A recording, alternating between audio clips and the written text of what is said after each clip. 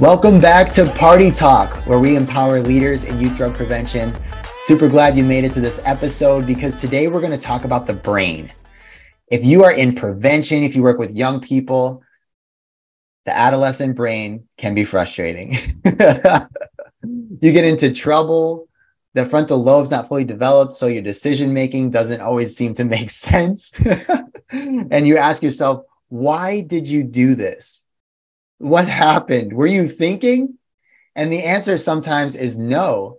And listen, it's not to the fault of that student. We are a product of our environment. We're the product of our education, and we're the product of our developing brain. And so when you work with young people, it's really good to understand where they're coming from, why they're doing the things they do, and just to keep in mind that they're still learning. So let's break this down. We're going to talk about some areas of the brain and then also how you can teach it to a student and maybe some talking points that can help them understand where they're at and how they can get better at making decisions. So let's start here. Let's start with the one we talk about the most, the frontal lobe.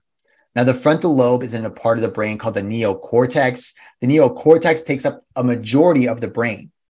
And the frontal lobe isn't fully developed until you're about 21 to 25 years old. But this part of the brain really helps you make good decisions. It helps you with long-term thinking, problem solving. And so as you get older, you tend to make better decisions. You can probably remember a time in your life that you did something and you thought, why on earth did I do that? You probably thought, was I thinking about it? Was I thinking at all? And the answer might be no, I wasn't thinking about it. I didn't think about the long-term consequences. I didn't think about my other alternatives. I just did it. It almost seemed like it was an impulse. And that's a consequence of growing up. That's what we deal with when we work with youth. So you can help young people understand one thing is that your brain isn't fully developed yet. You might have made a mistake, but you're not a mistake. That it doesn't define who you are. You can move past this and you can learn from this mistake. That's what our brain is for. Another thing to point out when you're talking about the brain is that since the frontal lobe isn't developed until later in your life, when you choose to consume drugs or alcohol, well, alcohol is a drug. So if you consume drugs at an early age, it stunts the growth of your brain. So if you've ever met someone, maybe you're in the recovery field, maybe you've worked with someone who has used drugs throughout their life, you could see a fully grown adult acting like a teenager, acting like a child. And if you learn, oftentimes they started using drugs at an early age, their maturity can actually be stunted from that use. So if you are working with young people, let them know that the best thing you can do is wait until your brain is fully developed to start making decisions and trying alcohol. Delaying the use of onset is like number one priority. So you can tell them that you don't have to make a decision for the rest of your life, but make one to at least wait until you're 21, 24, then come to that decision again with everything that you've learned. One more thing about the frontal lobe is that it's housed in this part of your brain called the neocortex. And the neocortex actually, it helps you form your identity. And this is another thing when you're talking with young people is they don't necessarily know who they are. So it's hard to protect your decisions when you don't actually know who you are and what you want. That's why it helps to have parents guide you and adults be there for you and help you learn what's correct, what's not, what can I learn, what can I avoid, what can I lean into. And they're basically, young people are trying on a bunch of identities as they grow up. They go through phases, they wear different clothes, they join different clubs, they have different interests, and they're basically trying on these different outfits. Now, as their brain develops and matures, they're going to help form that identity through these experiences. So as you work with these students, remember, they're trying on different things. They're not bad kids. You can help guide them along the way by helping them realize your brain is still developing, you're still learning and growing, and that's all part of the process. It's normal. We went through it too. So have that posture when you're talking to young people and tell them about the frontal lobe and the neocortex and how it forms your identity, that long-term decision making, and that problem solving that help you make better choices. And that doesn't mean that in the meantime, you have to make terrible choices. It just means you might make mistakes and need to learn from them.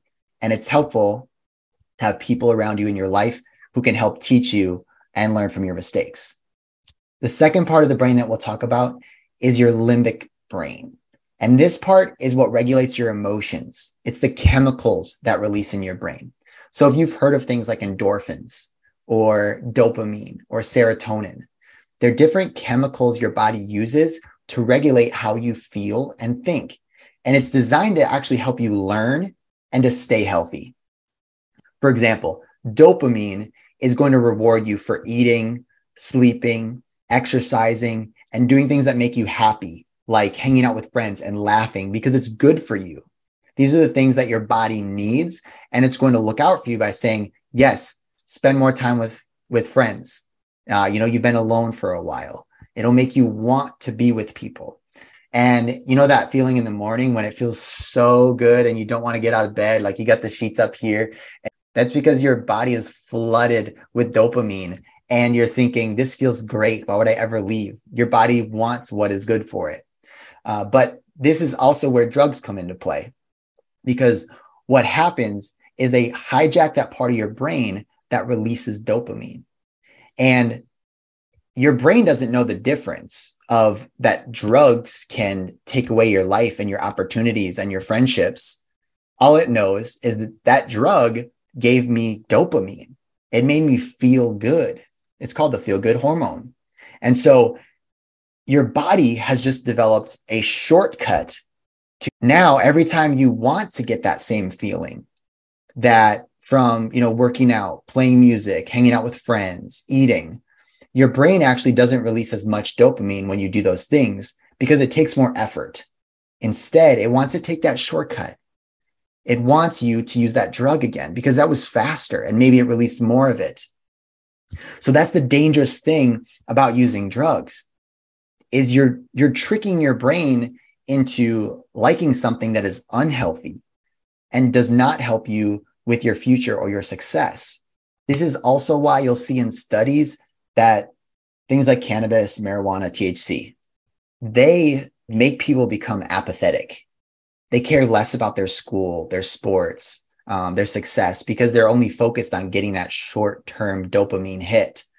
So that limbic brain, understanding the chemicals, dopamine and endorphins and how they work, and helping students realize that you can actually get the same chemicals that you use when you're drinking or getting high. Your body can produce those same chemicals by doing healthy things. You just have to find out what is that for you. What do you love doing so much that you get that high? The third and final piece that we'll talk about here today is your cerebellum. And this is the one that's kind of back behind your head.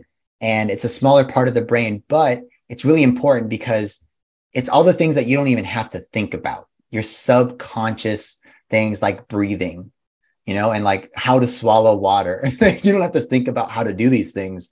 They just happen and they're essential for your survival. It's also the thing that helps you develop habits and new skills. So if you think of it like this, the parts of your brain where you're really thinking and you're problem solving that are kind of in the front of the brain. And if you do something maybe 1,000 times and you get really, really good at it, it actually moves into the part of your brain where it's your subconscious. And so you don't have to think about how to brush your teeth anymore. You've done it so many times.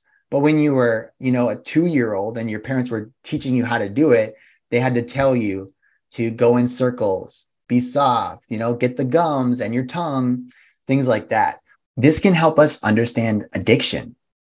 Because if you break it down, addiction is your brain learning to rely on something over and over again because you've given it opportunities to practice.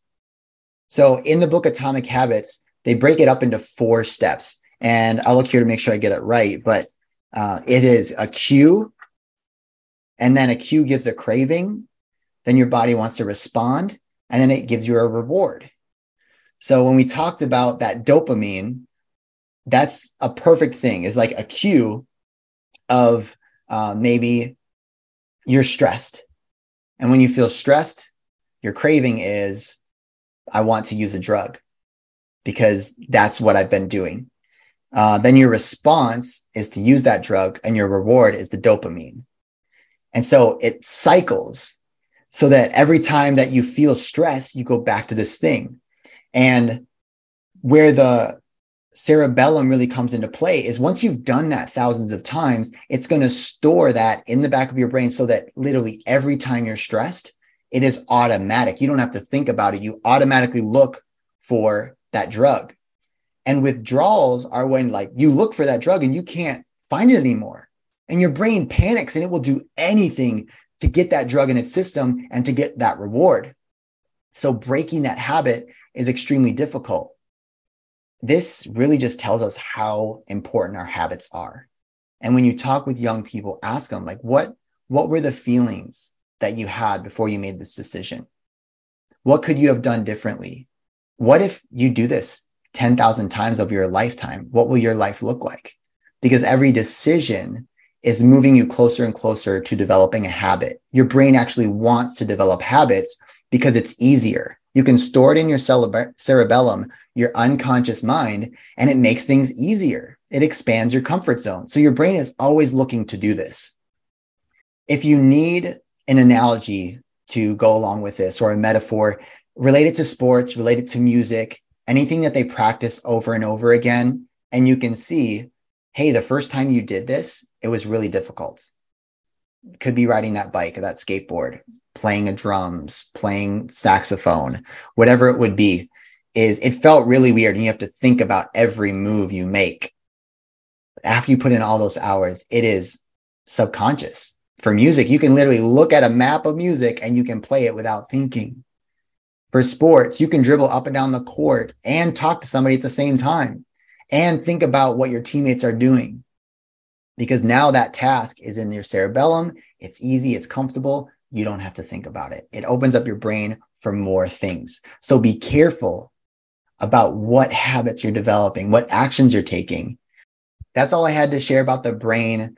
But I think emphasizing to your students that their brain is something worth protecting, that it is honestly a miracle.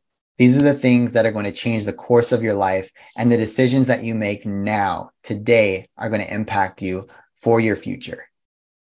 In fact, studies have shown that 9 out of 10 people who are currently addicted started using those substances before the age of 18. Their decisions matter.